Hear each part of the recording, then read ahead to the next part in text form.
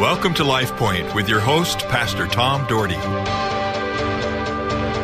Hi, folks. Thank you for joining me today for Life Point. I hope that your day and week's going well. It certainly is for me. I'm feeling good, excited, and ready to share the Word of God with you. And I hope that you get something out of it. And together we can grow. Our Heavenly Father, thanks for the day. Thanks for all the listeners. And Lord, I pray that you would implant in us the words you want us to hear, and Lord, we'd respond correctly. Lord, lead us and guide us, I pray, in Jesus' name. Amen.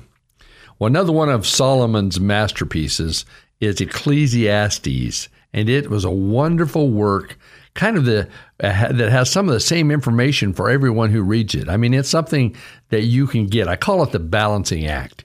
Many times I will use this passage, and I'm going to share today. I just used it recently at a funeral, as we look at our lives and find out what we're about, because everything has its season. Everything in life has its season. There's things that happen that are great, things that are happening that aren't so great. But the question is, what do we do with those things? How do we handle those things? And this is, like I said, probably the most famous of the Ecclesiastes chapters is chapter 3. And this is verse 1 through 8, as Solomon talks about a time for everything. So listen just to the first 8 verses. There's a time for everything and a season for every activity under heaven.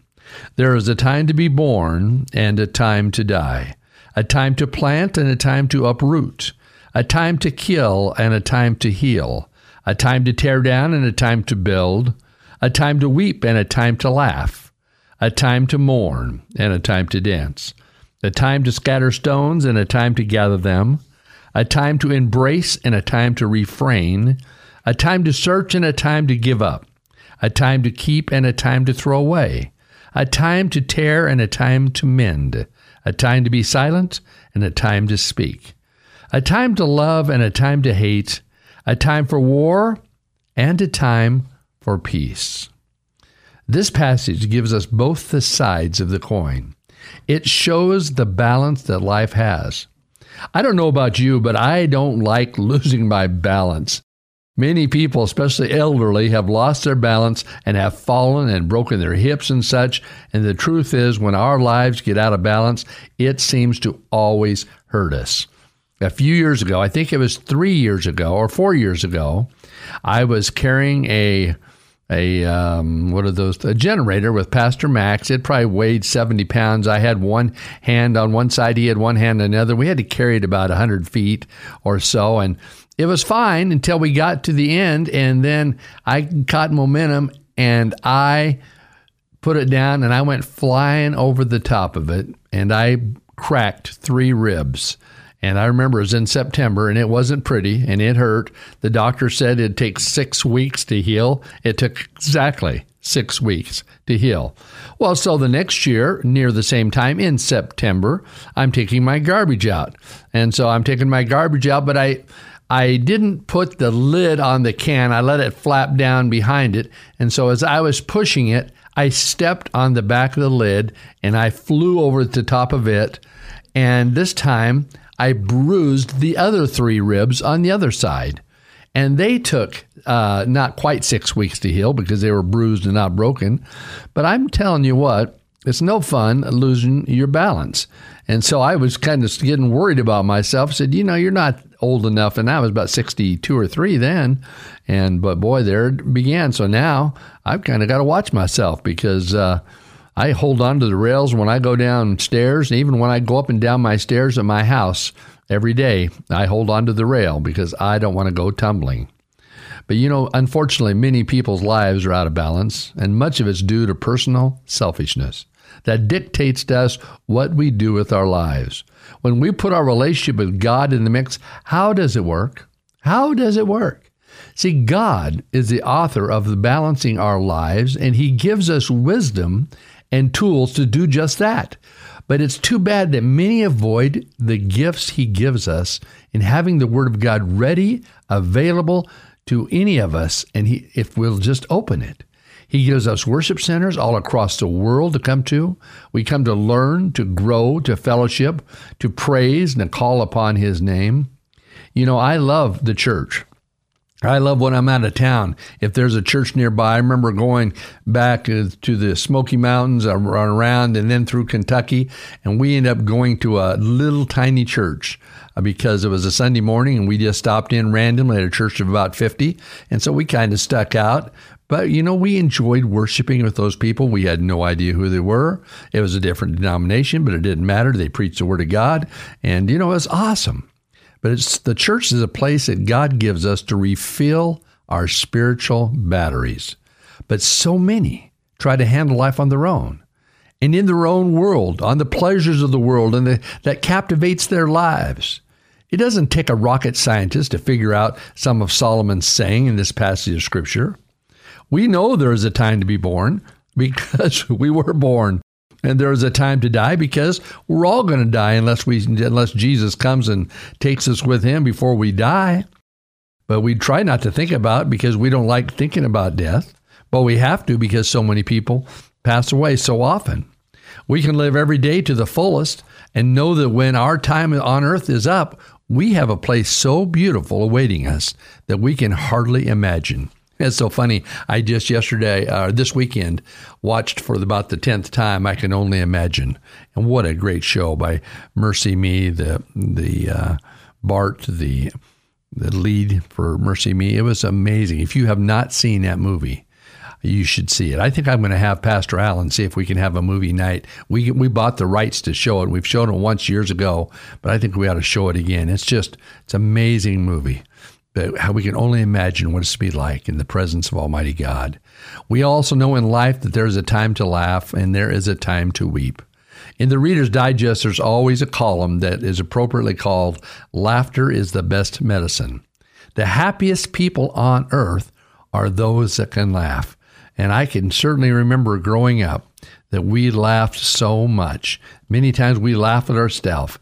Instead of beating ourselves up because something foolish we have done. Our family at almost every meal, the meal etiquette, you're not supposed to make a lot of noise. We would just laugh until tears flowed. My father would just rumble with laughter. And my mother, the same thing. But on the other side, he tells us there's a time to weep. There are many tough times in this world and many things that bring us tears, and rightly so. Anytime we lose a loved one, anytime there's a tragedy situation, I cry sometimes just watching the news when I see terrible things that have happened to people. It's a horrible thing.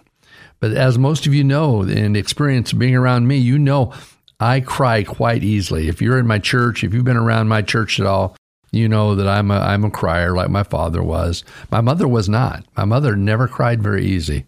But my father and myself and my brother Dan, who passed away a couple years ago, Dan was one of the authors in Christian Living and Outdoor Life. Dan cried easier than me. But man, I tell you, I could start talking about Boise State football players and my brother would start crying because he's so excited. But there is a time to cry. There's a time to be sad.